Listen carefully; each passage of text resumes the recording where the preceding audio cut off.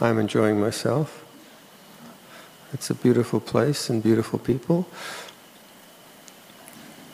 I was the end of September. I was teaching a retreat outside Ottawa in a Christian retreat center that we rent on the Ottawa River. Very beautiful. And then end of October, I was teaching a retreat north of Peterborough in the Dharma Center, another beautiful retreat. Now I'm at Niranara, another beautiful place. And then next month I'm in Malaysia. And then I go back to Thailand, to Canada, I think Canada, do a retreat there. That's my story. You have your story. You did something, you were somewhere, you have relatives, you have responsibilities, you'll be going somewhere. So we all live in stories. But when we're on a retreat, we let go of stories and we practice, I'd say, witnessing stream of consciousness. So rather than thinking about my body and I have to go to the dentist and have a health checkup and so on and so forth, I just witness the body as the body. And that's Satipatthana. So Satipatthana is letting go of story and witnessing stream of consciousness. So I suggested to you a practice of knowing bodily feelings, and then a practice of what I call full body awareness. That's what I would think means when we talk about body in the body, knowing the body as the body, rather than as a concept. So my concept would be, I'm overweight, I need to stop eating sugar. Okay, that would be part of my story. You probably have the same story. We're all eating too much sugar. But now we're not doing that. I mean, you can do that if you want, but that's not the suggestion. The suggestion is witnessing stream of consciousness. And in stream of consciousness, you have bodily feelings, you have memories, you have data kind of flowing through. And what we're doing now is we're practicing awareness with the perception of change. So I keep saying you're practicing awareness with the body, awareness with whatever, but I think the heart of Satipatthana is practicing awareness with the perception of change. And now if you do that with the perception of change, then you start to emphasize the witnessing rather than the particular experiences in stream of consciousness. So when I'm witnessing body, as change, it's no longer, I don't like the body, or the body shouldn't be this way, judgments about it, or definition or whatever. It's simply knowing body is body. And this is changing, arising and ceasing, arising and ceasing, arising and ceasing. And you begin to sense that the witnessing does not arise and cease. That's the constant. Awareness is the constant. And that awareness then is the gateway to Nibbana. That's the gateway to the unconditioned. So the language that really appeals to me, and I've used all my monastic life, very much from Ajahn Sumedho's suggestion. When the Buddha attains enlightenment, there is a statement in the text, he says there is the unconditioned, the uncreated, the unoriginated, the deathless, the island, the harbor, the refuge, Nibbana, the highest happiness. And this language, then, I've always used it as a kind of deep, deep contemplation, because it's a very mysterious language. I mean, the highest happiness isn't so mysterious. I think we have to give up on the word Nibbana because it's become so corrupted. So Nibbana might be a health spa, or probably a perfume, or something. So forget about Nibbana, that's been corrupted. Don't forget about Nibbana, but the word itself is problematic, at least in Western culture, maybe not in your culture. So you have these other words. You have harbor, island, refuge, and then you have unconditioned. uncreated, unoriginated, unborn, deathless. Amaro, Amrasiri, Amravati. The deathless realm, Amaravati. Ajahn Amaro, his auntie was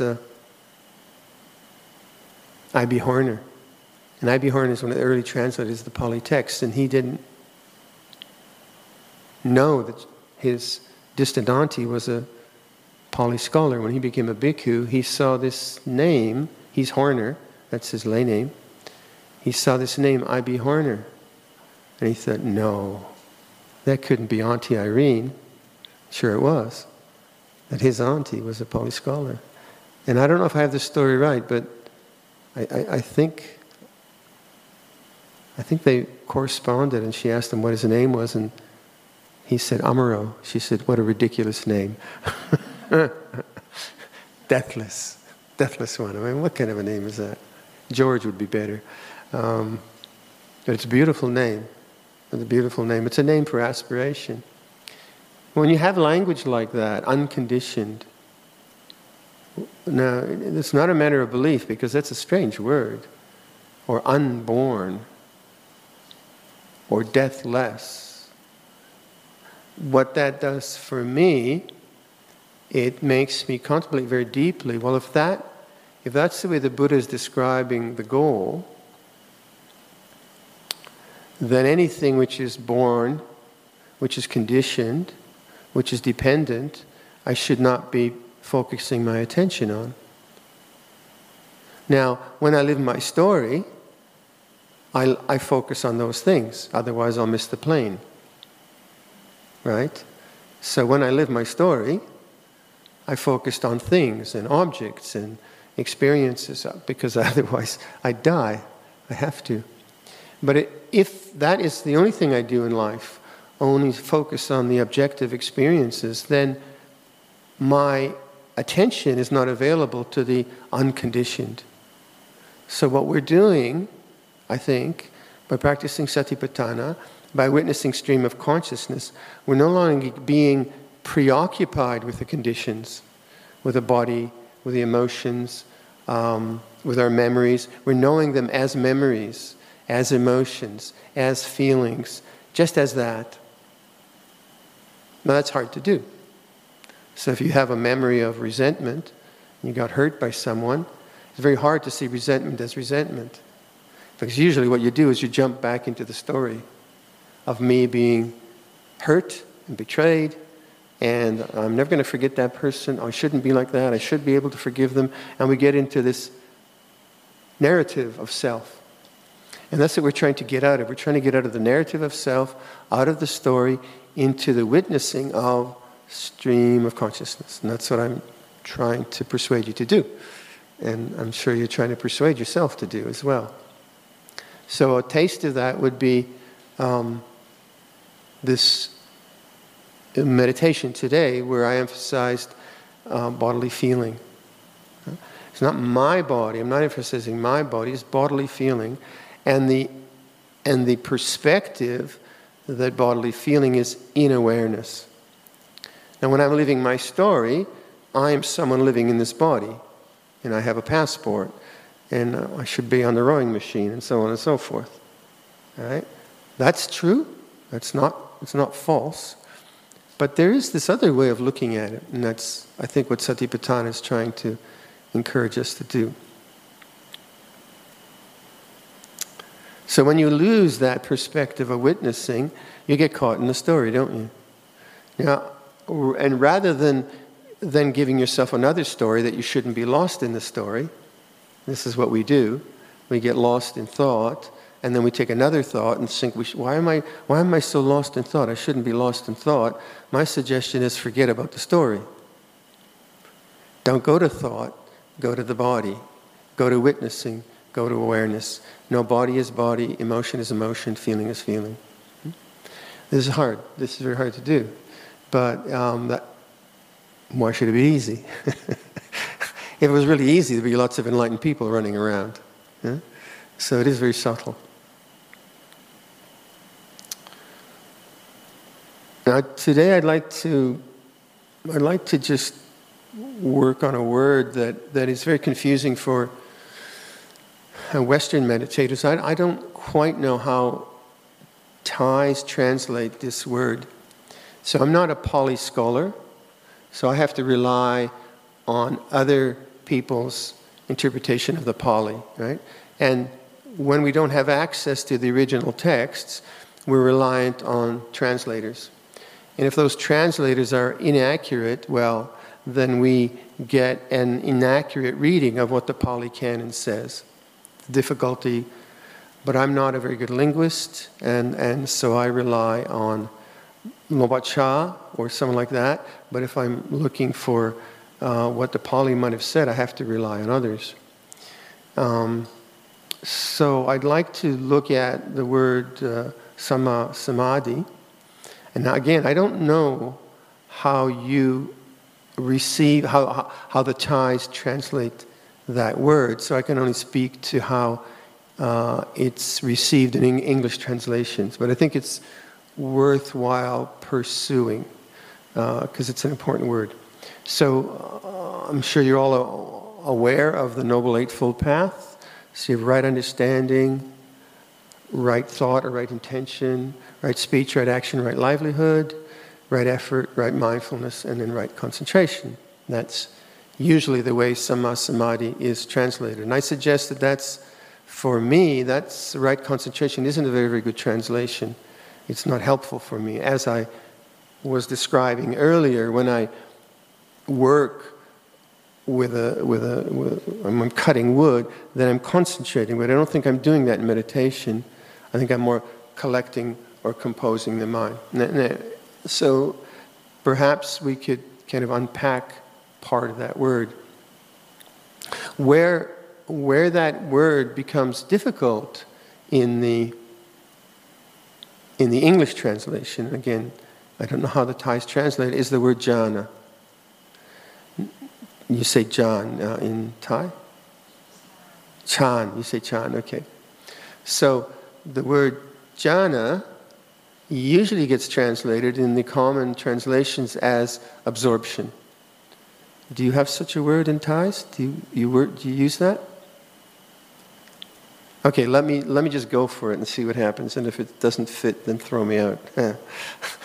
So in the English translations, you have the word jhana is described as absorption. And the idea there is that you concentrate on something, maybe on the breath, and create a nimitta, and you're so absorbed into that there's no other sense input. Is that a common idea in Thailand in meditation? Does it exist? Okay. So in that word, the problem is that the way it was interpreted comes from a commentary called the Visuddhimagga. And the Visuddhimagga, you have that too, don't you? Which came 6th century AD from a teacher called Buddhaghosa, very famous, and he put together this compilation of practices and teachings from the Buddha. And so he introduced, from my understanding, from what I've read from other scholars, he introduced that word from a Brahmin tradition. And that Brahmin tradition was a concentration practice, so much so that you absorb in the object and the world sort of disappears. But the suttas don't use the word from, again, I may be wrong, but this is what I get from my scholarly friends. The suttas use it a different way. And the word jhana just means meditation. So in the jhana became dhyana in Sanskrit, and chan, which is in China, chan, and then zen. So that's the way that the word got transliterated. Now, in the way that the jhana then is described is the jhana factors. And this is important because this describes the kind of positive aspects of meditation which you're trying to develop. Bear with me, I know this is quite academic, but bear with me, it's an important topic. So when you talk about the jhana factors, you talk about vitaka vichara, piti sukha, and ekagata. Maybe you've heard that 5. So when we talk about meditation, we talk about hindrances, nivarana, and jhana factors. Now, when in the English translations, when you talk about jhana, this word ekagata gets translated as one-pointedness. But in the suttas, it's translated as one-placedness, like composure, not being scattered. Now, why that's important for me is because one-pointedness would be, I'd have to always be on one point and always focused on one point. And yet that's not what I'm doing when I'm having a shower, right? Or when I'm walking, or when I'm eating. What I'm doing is I'm collecting or composing the mind into the present moment. So what happens in that kind of absorption idea is that jhana becomes something you only do kind of on a cushion, on a retreat or something. Whereas this other way of thinking about it is something you're doing all the time. And I had a very interesting, I did a retreat last year at Mahong Son, and there was a Chinese woman on the retreat who's a translator of, she's one of the 6 translators, 5 translators into Chinese of Luang Por Chah's Stillness Flowing. So, very good English. And she learned her basic Buddhism, her Theravada Buddhism, from what they call the Agamas. And the Agamas are the Chinese equivalent of our suttas. Okay? And in the Agamas, jhana is always just meditation. It's not absorption. And ekagata is actually collectedness. And we were talking about this, and I found it really fascinating that coming through the Chinese tradition, she agreed with the suttas.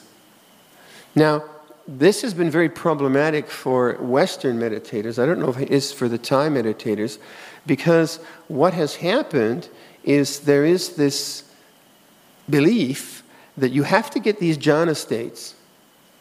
And you have to get the first one, and you have to get the second one, you have to get the third one, you have to get the fourth one. So there's this idea, I have to get this thing called jhana state.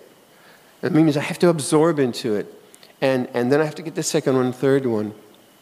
And yet, to me, that doesn't seem appropriate to the Buddhist teaching, because the Buddhist teaching for me, it's the hallmark of the Buddhist teaching for me is the capacity to reflect on something. Like, if someone tells me I have to get something, I can't reflect on that. I can only go for it. I don't even know what I'm going for. Also, these jhana states, when it's described from the Visuddhimagga, you have to go into them and out of them. I said, what's that about? Going into something and out of something? Why do you want to do that? And why do I want to hold on to something that changes if I'm looking for the unchanging, unconditioned? It doesn't make sense to me. Yeah, again, I don't know if you've had this problem, but Westerners have had this problem a lot. And so what happens is you get this, because you can't reach these so-called states of jhana and these nimittas and so on, there's no description of nimittas for breath in the suttas. You don't find that in the suttas, you find that in the Visuddhimagga. So what happens to Western meditators, they keep hearing about this jhana thing, and then, well, I haven't got it, so I must not be able to do my meditation. And then no one talks about it, right? Let's not talk about this topic. Or some rare person gets it, and they tell you if you've got it or not. That I don't like at all. I don't like to be in the power of someone else. You know, someone says to me, you haven't got it. Whereas when a teacher gives me a teaching that I can reflect upon, that seems to me authentic Buddhism. So the way Luang Por Chah taught us, and where this plays out in modern Buddhism in the West, and I should think maybe Thailand too, is then you start to get this idea of vipassana and samatha being separate things, right? So people say, I don't do samatha, I do vipassana. Or I don't do vipassana. But actually, from the sutta definition, that doesn't make sense. They're one thing. And Luang Por Chah would teach like that. He said, you don't do it separate. if your mind becomes more calm, you have more insight. And if you have more insight, you become more calm. It's the only thing that makes sense to me. So there's this kind of confusion. You get this idea, well, and where does that confusion come? Because of the idea that samatha is, that jhana is absorption. That, when you do jhana, you absorb into these states, and then you come out of them or go in and out of them. Oh, we don't want to do that. We want to do vipassana. So that confusion in Western culture, I don't know Thai culture, kind of comes to some extent from Burma, I think, but further back from the Visuddhimagga. Whereas in the suttas, the idea that vipassana is not even a big word there. The idea that I do one or the other doesn't exist. It's not there. What you do is you continually use the jhana factors to calm the mind and let go of the hindrances. So if we were to define jhana as just meditation, that seems to be much more portable, much more doable. And then if the jhana factors are actually things you can reflect upon, you can begin to apply that all the time, which is to me the teaching always. So vitakka vichara, and what does that mean? So that's thought. That's all it is. So how do you use thought to compose the mind and collect the mind? Right? It's not mysterious. And then when you've used thought well and your mind begins to calm, you begin to think less, don't you? And then after a while you don't need to use thought because your mind is settled. So my suggestion earlier was to use the thought of non-becoming and non-resistance. That to me is vitakka vichara, where I'm putting in language to help me compose the mind. Or I might just put in the suggestion, here and now. Here and now. Here and now. That's vitakka vichara. But once my mind is here and now, and it's settled, and it's settled, and settled, I don't have to say that. So thought falls away. There's no need to put thought in there.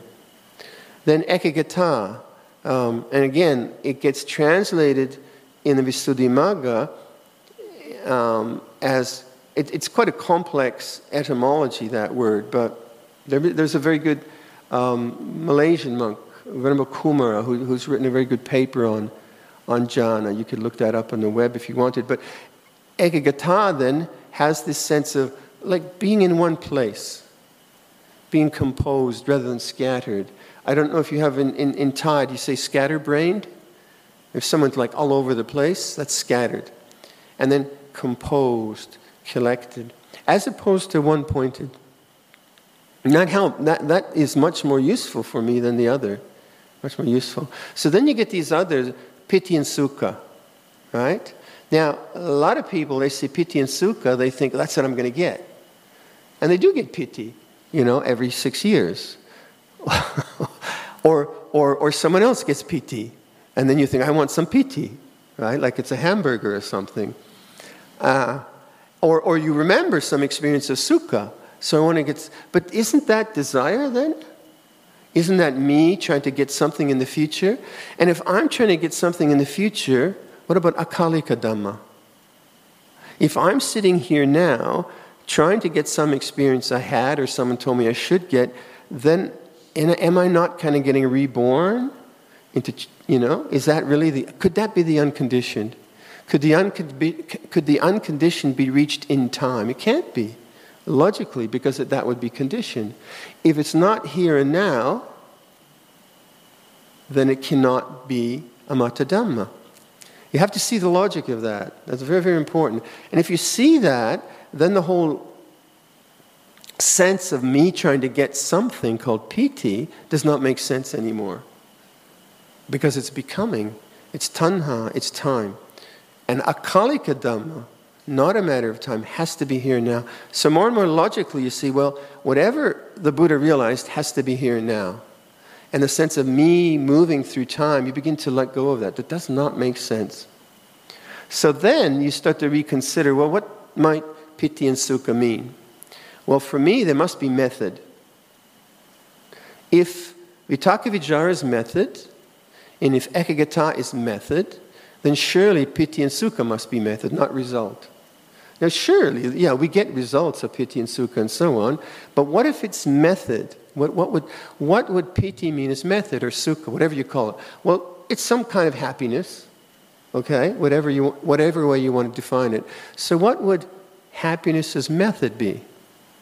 Now that's an interesting question to me, because then I could reflect on it. Well, if I am meditating and my mind wanders off for 10 minutes, and then the bell rings, and I notice that my mind's has wandered around, and I say to myself, oh, I'm no good meditator. That's not piti sukha. That's depression. So don't do it. And how might I do piti sukha? Well, I might say, oh, good, I'm back. I'm home, I'm here. That to me would be a method of uplifting the mind, right? A method of happiness. Right? So the language, if you listen to the language of your mind, is it conducive to uplifting? Or is it conducive to putting yourself down, or others down, or whatever? And that language will not be part of Samma Samadhi. So if we say that Samma Samadhi must be functioning all the time, because I don't see how Samma Samadhi could only be something you only do on a meditation retreat or course or half hour. It must be all the time. The Noble Eightfold Path, it seems to me, must be functioning all the time. So in a way it would make sense. So if it's functioning all the time, then every activity of upliftment would be part of the method of Samma Samadhi. So when you do something beautiful like decorate a shrine with flowers and bow to the shrine with piti, that must be part of Samma Samadhi. Huh? So your whole life, the good things you do, the moral precepts you keep, caring for your children and your family and your elders in a way which is beautiful, it must be part of Samma Samadhi. Now sometimes Westerners can dismiss Asians as saying, oh, they only do dana. Westerners don't get it. Because dana is quite a happy thing to do. It's beautiful, it uplifts the mind. Huh? It's a very, very beautiful thing to do. So and this isn't just kind of goody good. Oh, we're all happy. Because we're not. We're miserable much of the time. We suffer. We have pain and people die on us, and then we get cancer and we die. So there's lots of suffering going on. But what would it mean to uplift the mind? How would you do that? And this is what we all are trying to figure out. So, say for me, one of the strong tendencies I always had is self-disparagement and self-criticism. That doesn't make me happy, but it's a habit. So then, I see that habit, and like if someone compliments me, I'll always say, well, they don't really know me. You can say anything you want to me that's good, and I'll say, no, you don't know me. I'm a bad guy. And that's a habit of mine. Now, I know that habit, but I used to believe in the habit, and that is not Samma Samadhi, right? So it's not simply a matter of knowing going away from your thoughts. It's really knowing your mind, knowing what uplifts the mind, knowing how to move the mind. So Yongpung's mom doing mudita bhavana is really, it's really skillful. It's really uplifting the mind. If you do that all the time, then meditation is imbued with piti and sukha. You've done the method, and it starts to click in. Starts to click into your life. The negative part of the teaching around Samma Samadhi is around the hindrances. So that is dullness and restlessness, greed and hatred, and doubt. And these are the two kind of reflective vehicles that you find in Theravada Buddhism. So dullness and restlessness are about energy. How do you get the right kind of vitality when you're sitting here or you're doing meditation? So if you're falling asleep, you've got to figure out how to wake up. If you keep looking at the clock every 2 minutes, you got to figure out how to settle down. Simple. Not so simple. If you're falling asleep, what you need to do is what? Well, how do you put energy into the system? How do you get vitality into the system? Well, maybe you drink more coffee. Maybe you have a sleep, right? And if that doesn't work, you're in trouble, right? Then you got to figure out, what is my mind doing? Why does it fall asleep? Falling asleep can be a chronic monastic problem. You know, you see sometimes monks who've been meditating 15 years and they're just boo, boo, boo, boo. And you think, what, you know, you're not aware what's going on. It becomes a habit, a dull kind of habit. Because sometimes you can, you know, when you first start meditating, you have pain which keeps you awake. I remember two meditators talking about what they were experiencing on a retreat. And one said, I've got a lot of pain. He says, oh, I had a lot of dullness. You've got the good one. You got pain, because at least it keeps you awake. So dullness is a very difficult hindrance. It's a very difficult hindrance because you lose the plot. You just go into gaga land. So what you have to do with dullness is know that you're dull. What you have to know about sleepiness is know that you're falling asleep. Right? And that's sometimes you don't know. I've done that. I've seen that with people. I've seen them nodding away, and I say to them, you know, you were nodding. No, I wasn't. I was just relaxing. Oh yeah, okay. And I had that same happen to me when maybe my 1977, I think. Someone said to me, "You're nodding." No, I'm not. Proud young monk. No, I'm not. And then, of course, I had a suspicion. Oh, probably nodding. And I didn't know it. I didn't know I was nodding. I was just comfortable. So then I went to visit my parents. And I wanted to see, am I really nodding? So what I did is, when my mom wasn't watching, and my dad weren't watching, I sat in front of a full-length mirror. And I set my clock. I usually sat for an hour. I set my clock for 15 minutes. Okay? And then it rang, and I was way down here. And I didn't know it. I was shocked. I said, holy smokes, what are you doing? And that shock was very good for me, because then I thought, no, what's going on? And then I put a lot of effort into seeing what's actually happening to my mind. And I saw that what I have to do is I have to have more body awareness. And so I began to just notice put a lot of attention on my head. I try to keep my eyes open. Oh, that's difficult. If you're sleepy, your eyes just weigh like 6 tons, don't they? Oh, I can't do this.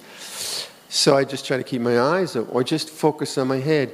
Basically, bring my attention down from the thinking mind into the body, into the body, into the body.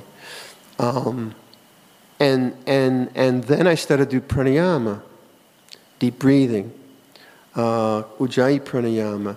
And I realized I just have to get more vitality, more energy in my breathing. And I would do deep breathing. Then I started to just learn how to stretch my spine. I would on the out breath, I would stretch from the bottom half of my body up into the ceiling. I do that for maybe 10. And then on the out breath, from my bottom half of my spine, I'd push down into the cushion. I do that for 10. And I worked on that for half a year, because this dullness was just really chronic, really, really chronic. But then I figured it out. I got more and more body awareness. I began to see how that happens. I understood at the time of day it happens. And I started to drink a little more coffee to help it along sometimes when you need to. I'm glad the Buddha didn't make anything about coffee. But it was an interesting lesson in not being aware. And very interesting. And there's some funny stories of monks dealing with dullness. The old Ajahn who's died since, he used to sit beside me, and he would take a book, and we have these bald heads, so there's no friction. He'd put it on his head, right? And then he'd try to sit, and he'd go plunk. And I keep, oh God, here you plunk. But the most outrageous one was Ajahn Jagaro, who used to be the abbot where Ajahn Brahm is, disrobed long ago. He had chronic sleepiness. So he took, this is really weird, he took an empty matchbox, and in the empty matchbox, he put a pin. Then he put that empty matchbox on his lap, and then he sat there. Oh! Oh! I don't know if he worked it out, but it was very, very creative. Now, I don't know if you suffer from dullness. You don't have to do that one, but you have to wake up, right? You have to figure out how to do it. Sometimes, the sitting practice isn't really good. You just get too dull. You have to do more walking practice, something like that. But maybe tomorrow I'll go through that kind of breathing exercise and the spine. I found that very, very helpful. Restlessness is the opposite. The sign of restlessness is you're there, and you think this is eternal. The 1 hour feels like 6 hours because you're restless. You don't want to be here. You keep looking at the clock. You keep moving your posture. You have discomfort in the body. Pain can do that. So it's a completely different opposite, but it's still about energy. It's still about energy, but now it's too vibrant. It's too shaky. So what I found with that was don't look at the clock. But I found the end of the out-breath very helpful. Just like, because I found at the end of the out-breath, when I'm restless, there's a kind of inattentiveness, and the next in-breath comes quickly. So I found by just feeling the end of the out-breath, feel the end of the out-breath, you get all day, nowhere to go, nothing to do. So the language is not about vitality. The language is about nothing to do, nowhere to go, just relax. It's a whole suggestion of relaxing. If you do that when you're dull, you just fall asleep, obviously. So that's Vitakka Vichara, isn't it? It's the use of language and energy and insight into understanding your own, the way your mind meditates, or what happens in meditation. The other two, greed and hatred, are common things. So greed is always usually fantasizing something. Usually it's a creative project, or falling in love with someone, or they call them, in America they call them vipassana romances. So people on a retreat will see another person, they want to know who they are, and they'll spend all retreat getting married to them. And that's the bored mind. The mind is just so bored, I might as well get married to that one. And of course then they meet them after the retreat, no thanks. or shopping, right? Or I like to build furniture, so I'll build a table and the bell will ring. Not too much actually. And so on and so forth. So that requires renunciation, doesn't it? Your mind wants to get reborn into some pleasant experience because meditation is just so bland, right? It hasn't become. It's not fascinating. So that's where you say no. I'm not going to get reborn into that. It's not repression. It's just a refusal to not go there. To not go there. I won't get reborn into that. Aversion. Usually it's the other way around. When aversion comes up, usually we try to get rid of aversion because it's so unpleasant and so uncomfortable. And aversion, you have to treat it with metta. Not replace it, but treat it with metta. So if I'm feeling, you can replace it, but if I'm feeling, okay, let's say like betrayal. Betrayal is one of the most difficult human emotions, I think, to deal with. Because betrayal throws you totally off. If you're betrayed by someone you love deeply, or let's say, your whole world system is all of a sudden out of balance. That's why divorce can be so, I've heard, so terribly horrible.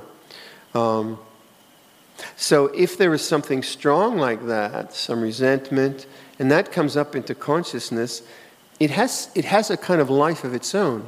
It is an energy. If you can witness it in the body, it will go away. If you take it to thought, it won't go away.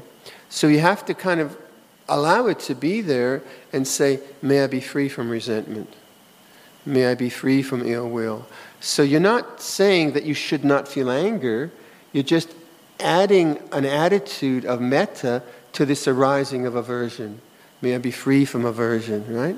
So you're still recognizing this feeling as a natural feeling, but now you're adding to it a different direction. May I be free from anger. As opposed to, I shouldn't be angry. I shouldn't be angry, like I shouldn't be angry. But no, that doesn't work, because that's still anger. When you say to yourself, you shouldn't be angry, you're still angry. Right? And it goes in and out, in and out. But when you say, may I be free from anger, it's a different, and that's what metta is about. Metta is about accepting the way things are, and then putting into that an attitude of acceptance and kindness. Doubt, the fifth hindrance, doubt is about thought, and doubt arises in, excuse me, this is quite long, but bear with me. Doubt, you're going anywhere? You got any appointments? Doubt is both the fifth hindrance, nivarana, and also the third fetter, samyojana. Right? So doubt is very important because it's about thought. Now, as I assume we're all intellectuals in the sense that we all are, we've had a lot of education. So we've had a lot of emphasis on analysis and thought and conclusions. Now, to an intellectual, conclusions and answers are pleasant. Chamai? 2 and 2 equals 4. Right? That's pleasant. I know the answer. Right? So doubt is unpleasant. And conclusions and answers are pleasant. So when doubt arises as a condition, you don't want it. You want an answer. Now the trouble with that is quite often one question. Now worry works this way. Right? Worry is fear-based doubt. Anxiety is fear-based doubt. So you have a problem in the future about your kids, about your health, about your family, or whatever, or the monastery. And that worry arises, it's unpleasant, it's a doubt. You don't want it. So what do? You think. Well, then I'll do this, and then I'll do that, and then I'll do this, and maybe I'll do that. And you have a list, and you go through the list, and you do that for about 2 hours, and then you think, oh, now I figured it out, good, right? And then you feel peaceful, because you have a conclusion for about 5 minutes, right? And then your mind will think, but you forgot that when you do, then this will, and then maybe, and then you're gone for another 2 hours, right? And then, got the solution, right? You have the solution, feel good. So you have the solution, that is sukha vedana. And you don't know, that's dukkha vedana. And we like sukha, we don't like dukkha. The trouble is, it's endless, isn't it? So how do you resolve worry? You do due diligence, you do plan. I'm not saying you don't plan. But at some point you say, I'm willing not to know. I'm willing to accept the feeling that I don't know. And that is uncomfortable because anything might happen, the worst might happen.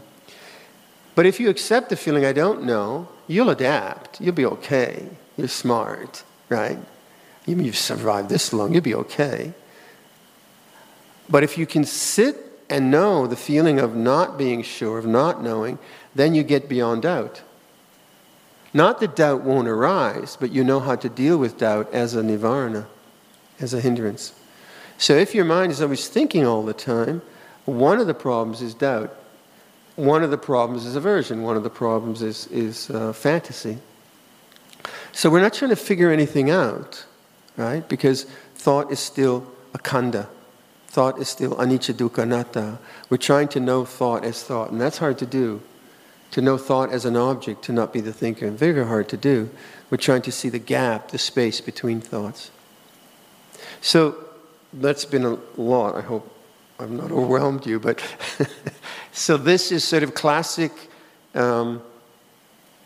meditation ideas, and I've introduced this little bit different way of thinking about jhana as a contemplative thing, right? Rather than this other way.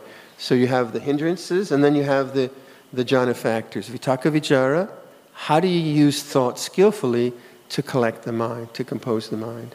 Piti sukha, what is the method of uplifting your mind, making it happy? Huh? How do you do that as a tool? And then this ekagata is like collectedness or composure. So I'll leave that for your reflection tonight.